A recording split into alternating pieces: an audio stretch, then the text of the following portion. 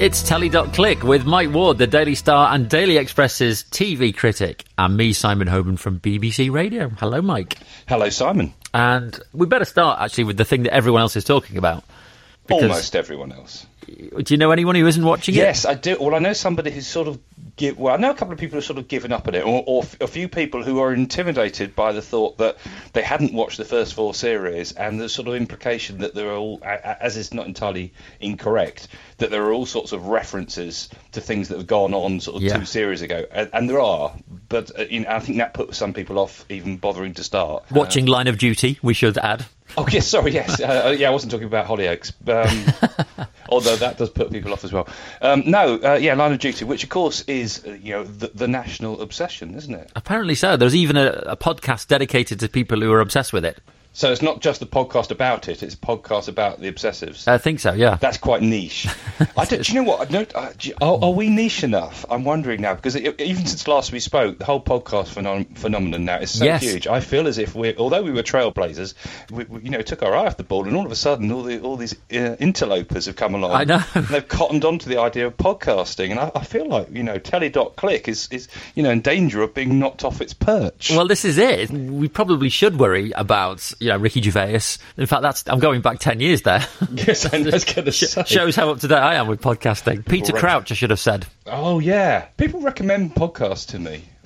Listen to this. And I'm thinking, I thought we were self-indulgent. I thought we went off on tangents. But there are famous people, or significantly more famous than we'll ever be, who are doing these things that people are raving about, thinking, you just sound like you're having a bit of a laugh, but it's all a bit kind of loose in not necessarily the best sense of the word. Yes. But hey-ho. That's the way it's going. What were we talking about? Oh, yeah, Line of Duty. Sorry, have you listened to the one about people I haven't listened who are to obsessive? I haven't listened to the Line of Duty podcast, no. But I had started to watch the programme, and I was one of those people who hadn't kept up with the first, 4 series? Yeah. So I didn't get some of the references, but I thought, OK, I'm going to try and work this out, and I was enjoying it for a little while. But but after the last episode, I've jumped off the bandwagon, because I just find it confusing. And I don't want to be confused by a TV programme. No. And I start to question my own IQ at that point. No, I don't think you should. I think, it's meant to be a bit sort of impenetrable. I mean, the fact that, I think this is happening more in this series than any other, they talk in initialisms the whole time. Yeah, so it's acronyms. It's the... or is it initials or acronyms? No, acronyms is different. Acronyms is when you pronounce... I checked this. It is initialisms. This was on Alan Partridge. Was it? Yeah. Is it really? He picked someone up on the fact that they said acronym. Yes, okay. Well, and it was initialism. Spot on, Alan. You are my broadcasting hero. Yeah. God, I'd given up on that, funnily enough. No, acronyms is when you pronounce a series of initials and they make a word in itself. Like Line of Duty, instead of being LOD. LOD would be initialism. Oh, okay. Acronym would be LOD. Right. So you create a word out of the initials. Oh, okay. That's an acronym. Right. Initialism is when you literally just say, oh, there's a OCG. Yeah, That's the one they keep using. Yes. The OCG Yeah. and the something FAO. Yes, OMG. Lols. Yeah. Not many of those in it. XTC.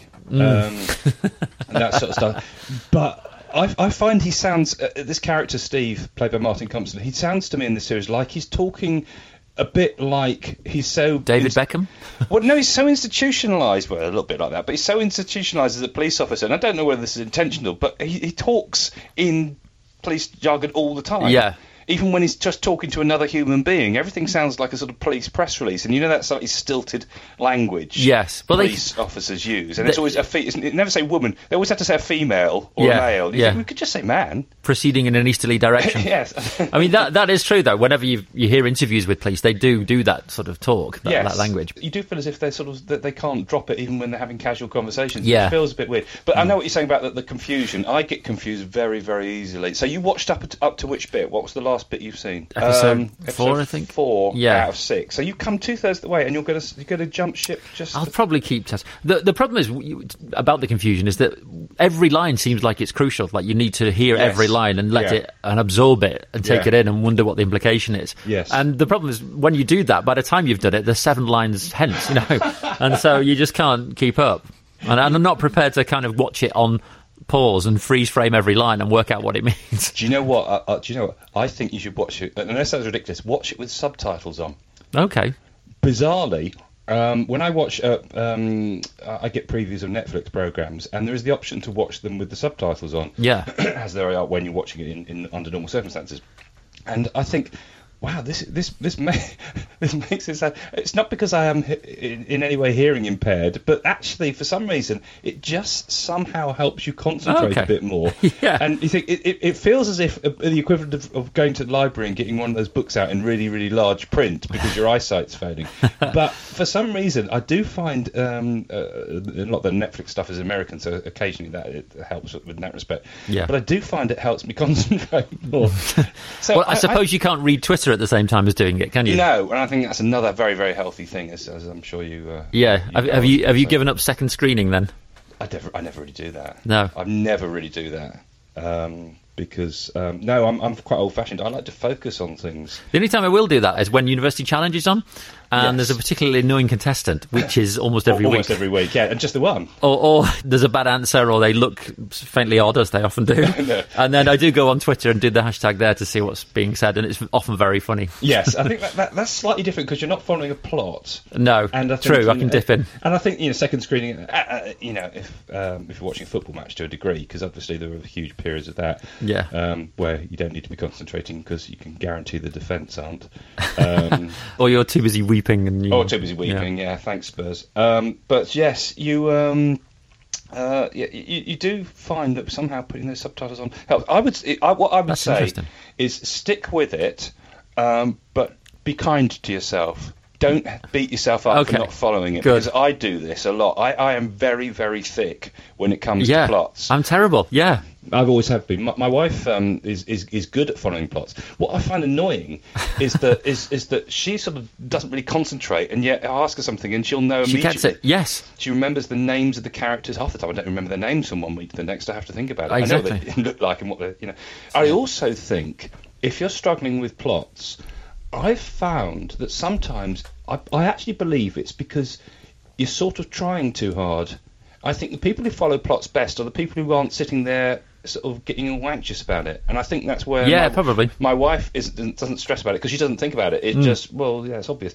So I think what happens is you kind of physically and mentally tense up. Yeah, you want to follow every single detail. Absolutely right. And if you haven't got that last sentence or whatever, you're thinking about it, and then you're missing the next bit, and then you're getting into a state. And actually, you almost need to get into a kind of like a Zen state and let it wash over you, because somehow your brain will do the work without you making it. And by the end, you will know what's happening enough, as much as anybody else is going to. So let it kind of wash over you a bit. Yeah, don't try so hard to follow the plot, and the plot will come to you, I think. That's interesting. I've just made that up, but I actually think... That's brilliant. I say it, the plot will come to you. Didn't Kevin Costner say that in a film once? No, maybe not. Really? Carry on. Was it Waterworld?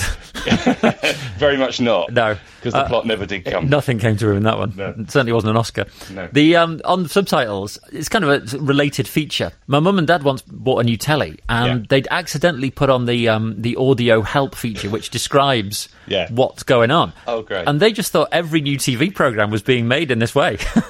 They were like, this new series, it's brilliant. Like, it'll say he's walking to the door, And I think it was only when they were watching The Chase and they realised that there didn't need to be a description of Bradley walking onto the platform. I had to let them down gently. Is that what's audio described? Is that what that is? Yeah, so I think it's for visually impaired people. So it'll say, the man walks to the door, he opens the door, and it's always in between the dialogue. Yes. So when the dialogue isn't happening, there's an audio description. You can probably switch it on your telly now. There's an audio description of what's going on. Yeah, I would actually like them to take that idea further and actually have it for all programmes, for everyone, as the norm. So, people like you and me who are struggling, it would halfway through it say, no, he's the one who got out of the car in the second outside the shop. He's the one who's forging the plot. No, I know what you're thinking. They look very similar from behind, but he's the one with the limp. But then start to get a bit judgmental and go, it's not him, thicko. Yeah, goodness sake. Your Julie can follow this. Why can't you? Yes, absolutely. A bespoke audio service. I'd do that, actually. I think we've stumbled upon two things today.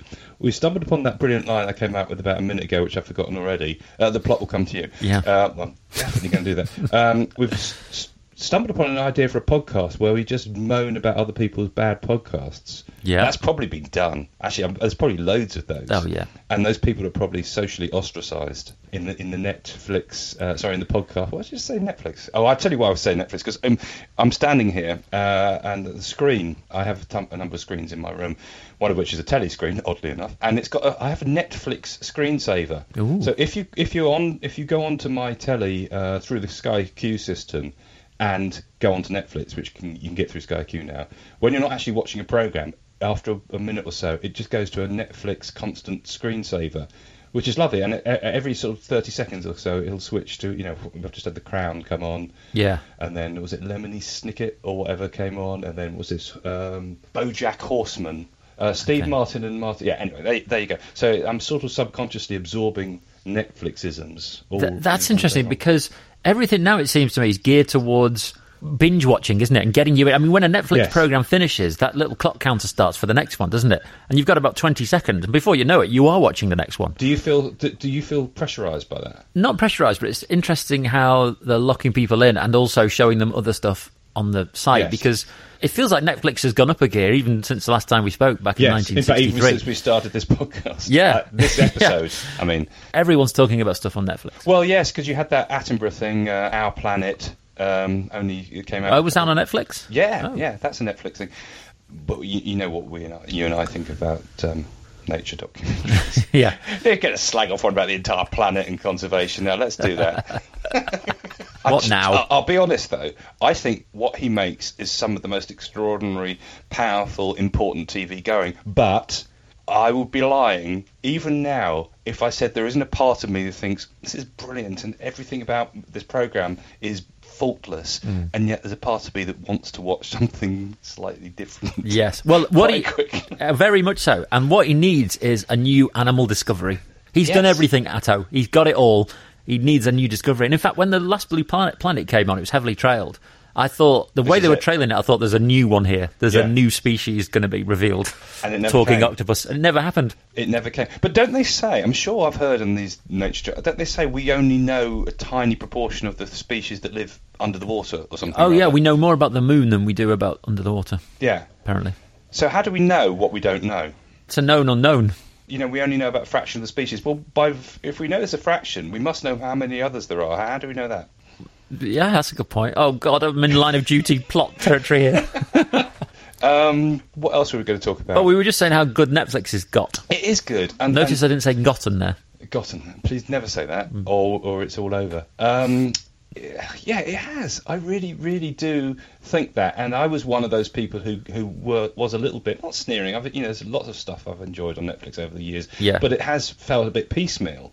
Yeah. Whereas now, if you said to me, I'm still a great advocate of mainstream terrestrial TV, and I think there's some great stuff there.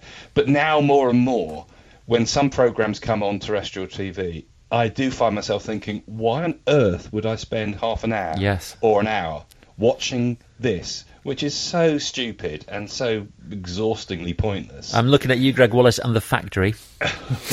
When I could devote that time to watching... not even just American dramas on Netflix now. There's all sorts of stuff. I love not everybody's taste, but I love Afterlife, the new Ricky Gervais. Oh yeah, I've not started with that. Oh, it's incredibly emotional, and I've gone through phases over the years of finding Ricky Gervais brilliant and then a bit irritating and whatever. Me too. Yeah, he's very much back in my good books now. He's going to be thrilled to hear this. He's going to be absolutely delighted to hear this. But I think it's the best thing he's ever done. Not least because, well, he's not trying to be dramatically different. He certainly isn't being David Brent in it. No. But like all the best stuff that's designed to make you laugh these days, it's not a comedy in the conventional sense. It's not, we must have a gag every 30 seconds and we must, it's not cartoon-like and sort of rat-a-tat-tat quippy and all that kind of thing. Yeah. It's got, it's got rounded characters and a moving plot. So when it's funny, it's really funny, and when it's sad, it's really sad. And it's seamless, the transition between those two bits. So I love it. I think it's absolutely brilliant. This genre has a name now, doesn't it? They call them sadcoms, I think. Is that right? Oh, yeah. That's great. Yeah. And I'm not a great fan of labels. I have to say that. It's good stuff and bad stuff, and that's pretty much it. But it is absolutely superb. And and it's a hard watch in some ways, but it's a rewarding one. So yeah, there's a prime example, and every episode I think is like 27 minutes. So you think there is nothing that if you love that kind of thing, there's no reason sometimes to watch, and you've got obviously you've got a subscription, you've got access, whatever. There is no reason to waste your time watching something ridiculous. Well, that's interesting because that's the huge cultural shift that's happening now, isn't it? And this is the problem, I think, for any terrestrial broadcaster, is that the idea, and probably the license fee, the idea that you should pay for something that you don't want to watch is becoming anathema, especially to young people. They wonder why they have to pay a license fee for a load of stuff that they don't watch, even though they will use some of it, obviously, and that's the bit we've got to persuade them is worthwhile. But that's the challenge, isn't it? And everything, I mean, the subscription model now, it's not just Netflix, is it? Everything is going to subscription. Yeah, I mean the only problem is the fragmentation of this, because, nobody wants to have to pay a subscription to half a dozen different sources to ensure you've covered all your bases. Yeah. And I think that's the issue that, a lot of people still have problems with, because however much people moan about the license fee, and without sounding like an advert for the BBC, it is tremendously good value when you consider everything it covers overall, but at the same time, people, if they're not watching it, in sufficient, Well, I know people who say they don't watch the BBC at all now. Yeah, well, I don't really trust people who sort of come up with big sweeping statements like that. Yeah, you never ever watch it. Well, you stubbornly, you've even put a little. You've super glued the button on your remote so you couldn't possibly accidentally press it, and you're never ever going to watch. Or they'll use other services like the website or a BBC Weather app or something. I think that's sort of cultural snobbery. It's a bit like when I used to, sometimes when I was growing up, the people who sort of came from families said, "We don't have a television." Yes. Oh, shut up. Danny Baker has a good line about that, and he says the first thing people who don't have a telly tell you is that they don't have a telly. Yes, exactly. Seriously. So I'm not a great fan of people who sort of make a big thing about all that. But having said that, yes, and there are some great programs, and I'm still a great believer in traditional linear viewing, because I think sometimes you don't necessarily want to focus on anything. You do just want to switch. Some people do want to switch it, and including me sometimes, want to switch the telly on as company, almost just a noise going on, and sometimes something will come on. That's why I love football commentary on a Saturday. And and also by doing that, and it's the same with radio to a degree. What you don't get so much, I mean you do, but in a slightly different way with streaming services. Streaming services, you seek out stuff on the whole. You might take recommendations, but you're steered towards things. Whereas sometimes when you're listening to the radio, or even watching, stand terrestrial TV, especially if you sort of stumble on something on a BBC 4 or whatever, you'll find something that somebody has chosen for you, and the schedulers, it's been put there as part of a package, and you'll stumble upon it almost sort of subconsciously or accidentally, because it's part of the schedule after something else that you watched, by choice. I'm not explaining this very well, but I think there's room for both. But when you have things like hard to please OAPs, have you ever seen this? No. Gosh. Terrible, really. It's ITV, bless them. I do love ITV, but seriously, it's on Tuesday nights. I think it's about halfway through. And the idea is a half-hour thing on 8:30 on Tuesday nights. The OAPs, which basically well-known personalities of a certain vintage, and they include Harry Redknapp, Ruth Maddock, formerly of Heidi High. Sheila Ferguson from 3 Degrees, who turns up in all these things. Oh, gosh, Marigold. Yes. Michael Whitehall, Jack Whitehall's dad. Oh, gosh. Lionel Blair. Various people of that kind. John Sargent. Mm-hmm. And the idea is that they are testing out modern day gadgets and gizmos. Right. So they'll be sort of doing a bit of online shopping. They'll try, I'm going to say Alexa, but if I say it, she'll come on. She's just been doing that a lot recently. So these pensioners and whatever, these famous, are sort of trying out. Harry Redknapp was trying out a sort of electric golf buggy. Michael Whitehall and Ruth Maddock went camping using modern camping gear like pop up to, and it's all about, gosh, aren't they helpless? And I actually think, I was watching it, and Jennifer Saunders does the voiceover. I don't know if she's written it, but the whole thing is actually so annoying. Oh, June Brown from EastEnders, that's another one. Doc Branning. Usual suspect, eh? It's basically, look, give these people a smart speaker and see how they get on with it. Give these people an electric car, see how they get on with it. Give these people some modern day, online shopping stuff or whatever, see how they get on with it. And invariably, they can't cope or they're struggling to cope, and it's sort of portraying them as looking stupid, and the voiceover is a little bit sneery but sort of teasing, not in a nasty way, but it's teasing, or look, he can't do this, blah blah. And I'm sort of thinking, if that show's going to have any validity at all, what you do is actually you take their age and their wisdom and their skepticism of their generation, and actually don't make them look stupid. Make the stuff that they're testing look ridiculous. In other words, let's hear their perspectives when they say things like, why on earth do I need to tell a machine to switch my light on when I can just press the button on the wall? Yeah, that's it. You know, which is one of the things that Harry Redknapp, I think, does come out. But you sort of think, ITV is surely meant to be targeting what is an older audience.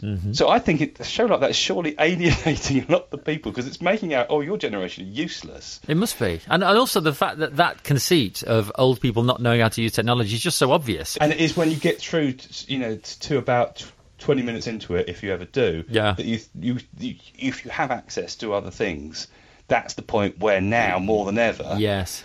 You've got that question mark of saying, well, yes, but this serves no purpose if you can sit and watch a classic sitcom episode for half an hour, or an episode of Inside Number 9 on iPlayer, or something that's well made. It doesn't have to be streaming. It can still be, terrestrial stuff. It can still be BBC, ITV, Channel 4, whatever. But then I suppose the upside of all that is that it will make, or hopefully everyone will raise the game. Yes. That they'll be aware of the ease at which you can switch onto something else. Yeah, I mean, in a way, it's the problem of having to fill time, because I suspect deep down nobody really wants to put programs like that out, but you can't fill your schedules dawn till dusk with top quality drama and documentaries. Well, I think that about the news. Sometimes I think the news should just say there's nothing much going on today. No news.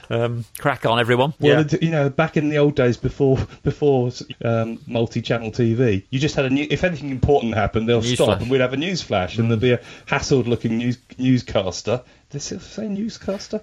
With shuffling some papers and throwing quickly before the cameras to tell you something dramatic has happened, and then we'll go back to the other programme if we can be bothered, and that's how it worked. And actually, there's a lot to be said for that. There was a programme on recently, I don't know if it was the BBC actually, about the Jill Dando murder, which bizarrely on both actually came back. Was it an anniversary, I take it? I think the anniversary is today as we're recording this, which is April the 26th. In which, and in the program they were showing some of that footage of them announcing that, or I think it must have been the news bulletin at which they were going to do it, and it was all very sort of, like you say, stern-faced and behind the scenes and getting the script together. But that taps into something else that's been happening on Netflix and probably now on terrestrial as well, is that there is a real sort of interest in the gruesome, isn't there? A lot of these documentaries are true crime. I mean, there was the Madeleine McCann one. Which I haven't seen. That was good, actually. I mean, I can see there's a huge market. And ITV, funny enough, come back to ITV, have been doing this Thursday night strand called Crime and Punishment. So it's quite broad. And they did actually do Jill Dando this week, as we're recording this, as I say. Following on from a couple of weeks previously when BBC had done their own. Yes, you're right. There is this fascination, and I guess it depends on what level it is. If it's a sort of, the procedural element, watching the process of trying to sort of stitch together this evidence and to sort of, figure out the pattern of behaviour, and also, I can see the fascination of that. But I wonder if there's a kind of darker, gorier side that, that people are fascinated in, which is each to their own, I guess. Everybody's got a different taste. I mean, and here we are as well talking about telly. And I wanted to raise talking about telly as one of my bugbears at the moment. Do it. What I'm finding particularly annoying is that because everything's so good, people who love talking about telly and pontificating a little bit are having to find more and more obscure things. Because previously you might have disagreed about whether a programme was any good, but now because everyone agrees Line of Duty is great, they've got to find even more obscure stuff to intellectualise. So one guy, we were sitting around the dinner table the other day, and one guy actually started talking about the way Line of Duty was lit. Oh my God. As a sort of, lighting effect. And the atmosphere it created. Did you have to leave the room at that point? I just thought, I can't deal with this. Wow. Well, I had nothing to say about the lighting. And I'm sure that was designed, that was the intended effect of the comment, to make him appear cleverer than the rest of us. But got to up his game. Yeah. Because the standard comment on, have you seen Line of Duty, it's really good, that doesn't really cut them. No, exactly. Mustard. So the people are grasping for other stuff to sort of to go on about. Awful. Yeah. So I'm finding that annoying. Yeah, and there is a lot of that, and that's gonna get worse, isn't it? And I think sometimes like that, what you need to do, either walk out or just say, yeah, that's all very well, but have you seen Hard to Please OAPs on ITV? It's brilliant. I binged watched all 6 episodes, including the ones that haven't even been made yet. It's that good. Yes. I have to say, and we've talked about this before, I do find myself disproportionately favouring programmes that are under half an hour long. And, you know, we talked about it years ago with Inside Number 9, it feels like years ago. I like low commitment TV. Yeah. I love the idea of something that you can just watch. It's just there, and then you can get on with your life. Because I think people who talk about TV, that's the thing about binge watching also. There's a part of me that can only...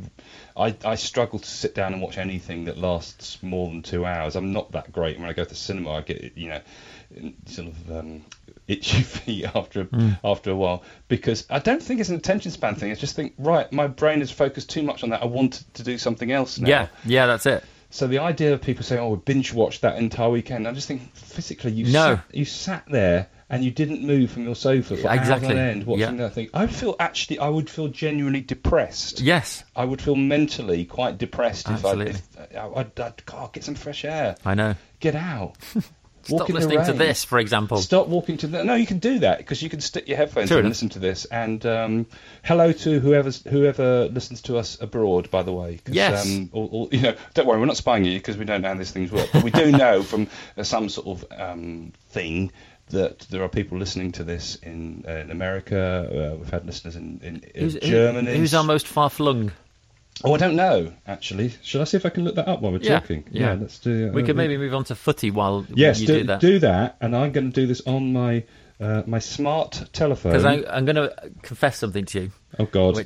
And that is about the football, and that is that, in a way, I hope that when Brighton meet Man City on the last game of the season, if it means that Man City have to get a result to stop Liverpool winning the league, and indeed they win the league, I want Brighton to have nothing to play for, which means I'm saying that I'd rather Brighton get relegated than Man City well, not necessarily, lose the league. Because before then, things may have gone so brilliantly. Well, that's what I'm... Yes, can that happen? Mathematically... It can. So you need to win the next 2 games, do you? And then you're safe. As at the time of going to press, as it were, as we're recording this, we're the day before us playing Newcastle United... That's possible.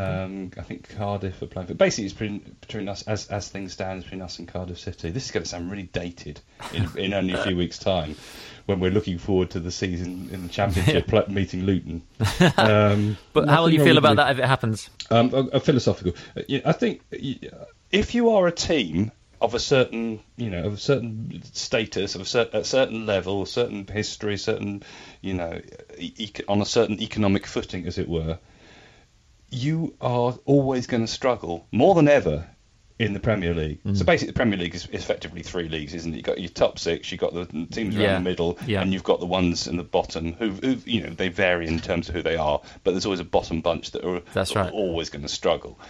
And it's not a lot of fun.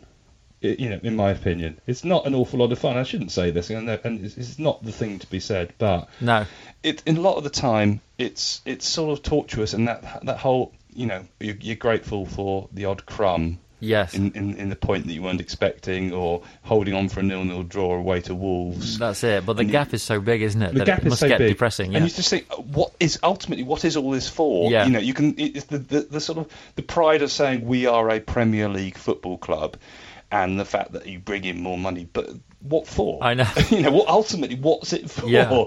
Whereas where Brighton were sort of getting through the leagues, battling towards the Premier League, there was a sort of point to that. There's a purpose. Yeah. I mean, the trouble is, you don't want to question it too much, because that purpose ultimately always leads you back to the point we're at now.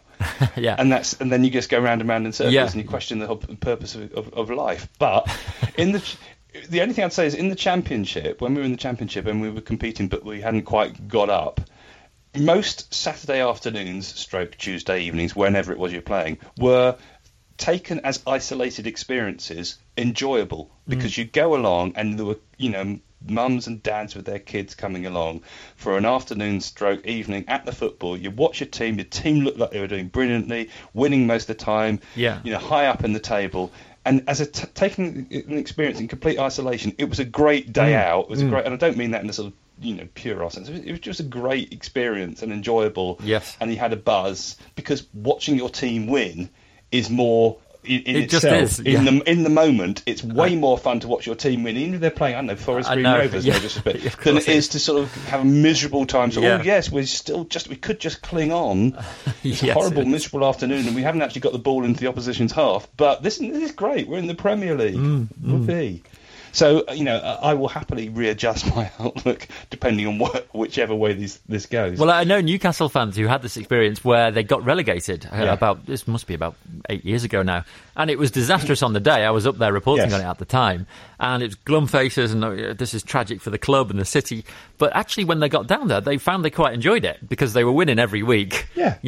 Obviously coming straight back up. And it was just a party every week, And there is that sort of finite notion that it's just one season and we'll be back up there. So quite enjoy it while you're there. So in answer to your question of how far flung, I'm just going through the list. It's quite a long, of all the cities that have, cities that have tuned into this podcast over the years. We have had, and put your hand up if I mention you. Yeah.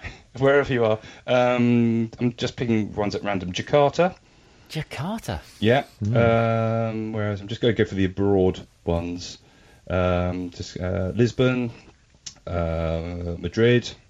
Wow.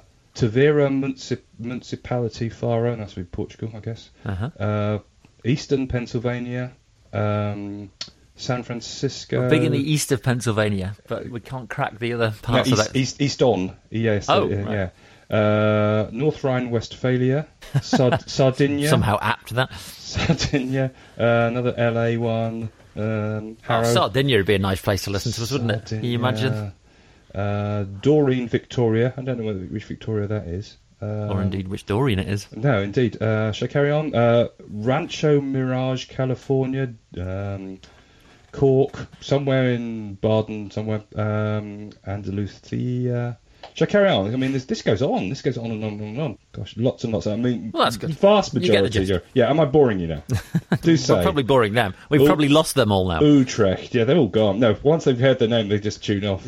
Yeah. Or even out. Cape Town. There you go. Anyway, so there's loads. Well, thank you to all those people. Thank you to all those people. Keep listening. Despite the last 35 seconds. Spread the word. And did we have anything else we're going to talk about? Or have we rambled on? I think we've done.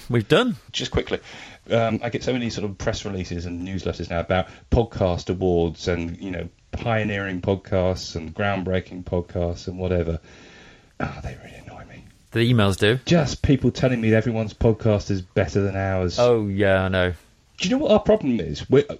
I don't think either of us are particularly niche on anything. No. And this podcast is very unniche. It's about, as even though it's telly, we feel a bit awkward about talking about telly too much because it's a bit too niche. That's it. Even though it's not that niche, but it sort of feels too niche. So we unniche ourselves. And in podcast land, you seem to be, the more niche you are, the better. Yeah. Because because you're catering for people who aren't catered for by anything else in the mainstream media. That's it. And you've got to know where to sit, haven't you? In the landscape. Yes. Where are we sitting? Where we're sitting. No. We've come to our stop and there are no seats. Or if you go into like a theatre late, yes, and you're kind of stumbling around looking for your row. We need an usher with a torch, to show us where we should be sitting. Yeah, in the theatre of podcasting. That's it. If anyone can help with that, podcasting usher. Text. No, don't text because that's ridiculous. Tweet. Yeah. At Mike Ward on TV. Okay. Tiny steps. It is. Let's take them. Let's take those steps. It's like S Club Juniors. It's the equivalent. Tiny steps. That's right. That's a great idea, isn't it? Yeah. So I just thought that. And who is H and all that? Do you know how many people have done the old H joke, with the whole steps thing in Line of Duty? We've come round again to Line of Duty. Have they done that? No, but I sort of every time I write about it, I'm thinking I can't do everybody in the world must have done the steps reference. I've not read it yet. Oh, everyone's done it. I thought I was being crushingly original there with that. No, you're just being crushing. Well, I feel as deflated as I do when I watch Line of Duty now. I didn't mean to do that. No, it's fine. So sorry. No, it's fine. It's logical that others would have thought of that. It is. That's the other thing, by the way. Think of anything witty, anything clever, or question, and then Google it. And there's nothing more depressing than thinking you've come up with something original. Everything in the world that you think of, ideas, It's been done. Themes. Or try it with a Twitter handle. Try and think of a new one that hasn't already been. We tried this a while back. It's futile. It's all been taken. That's how the Woolly Mammoth revival happened. Yeah, I know. that's if anyone did follow that was one of our earlier podcasts. Yes. But I maintain, however, even though you say that, I maintain that I did come up with the line that the Credit Crunch sounded like the worst breakfast cereal ever. Okay, yes. I'm pretty sure I said that first. Okay. And I know it's not particularly funny. It's quite funny. It's not. It is. No. I tell you what, it's not now because I've heard it before, because you told me before. Oh. But it's still good. At the time, it felt like a good line. And I said that in 2008, and I still think I was the first to say it. That's when the crash happened. Yes, of course it would have been. But as claims to fame go, it's about all I've got. Yeah. And it's not even provable. It's not even provable. You will never be able to prove it. That was Telly.click with me, Simon Hoban, and Mike Ward, the Daily Star and Daily Express's TV critic. And we'll see you next time. You can subscribe to us, can't you, Mike? Where is that? iTunes, Spotify, the world, pretty much anywhere.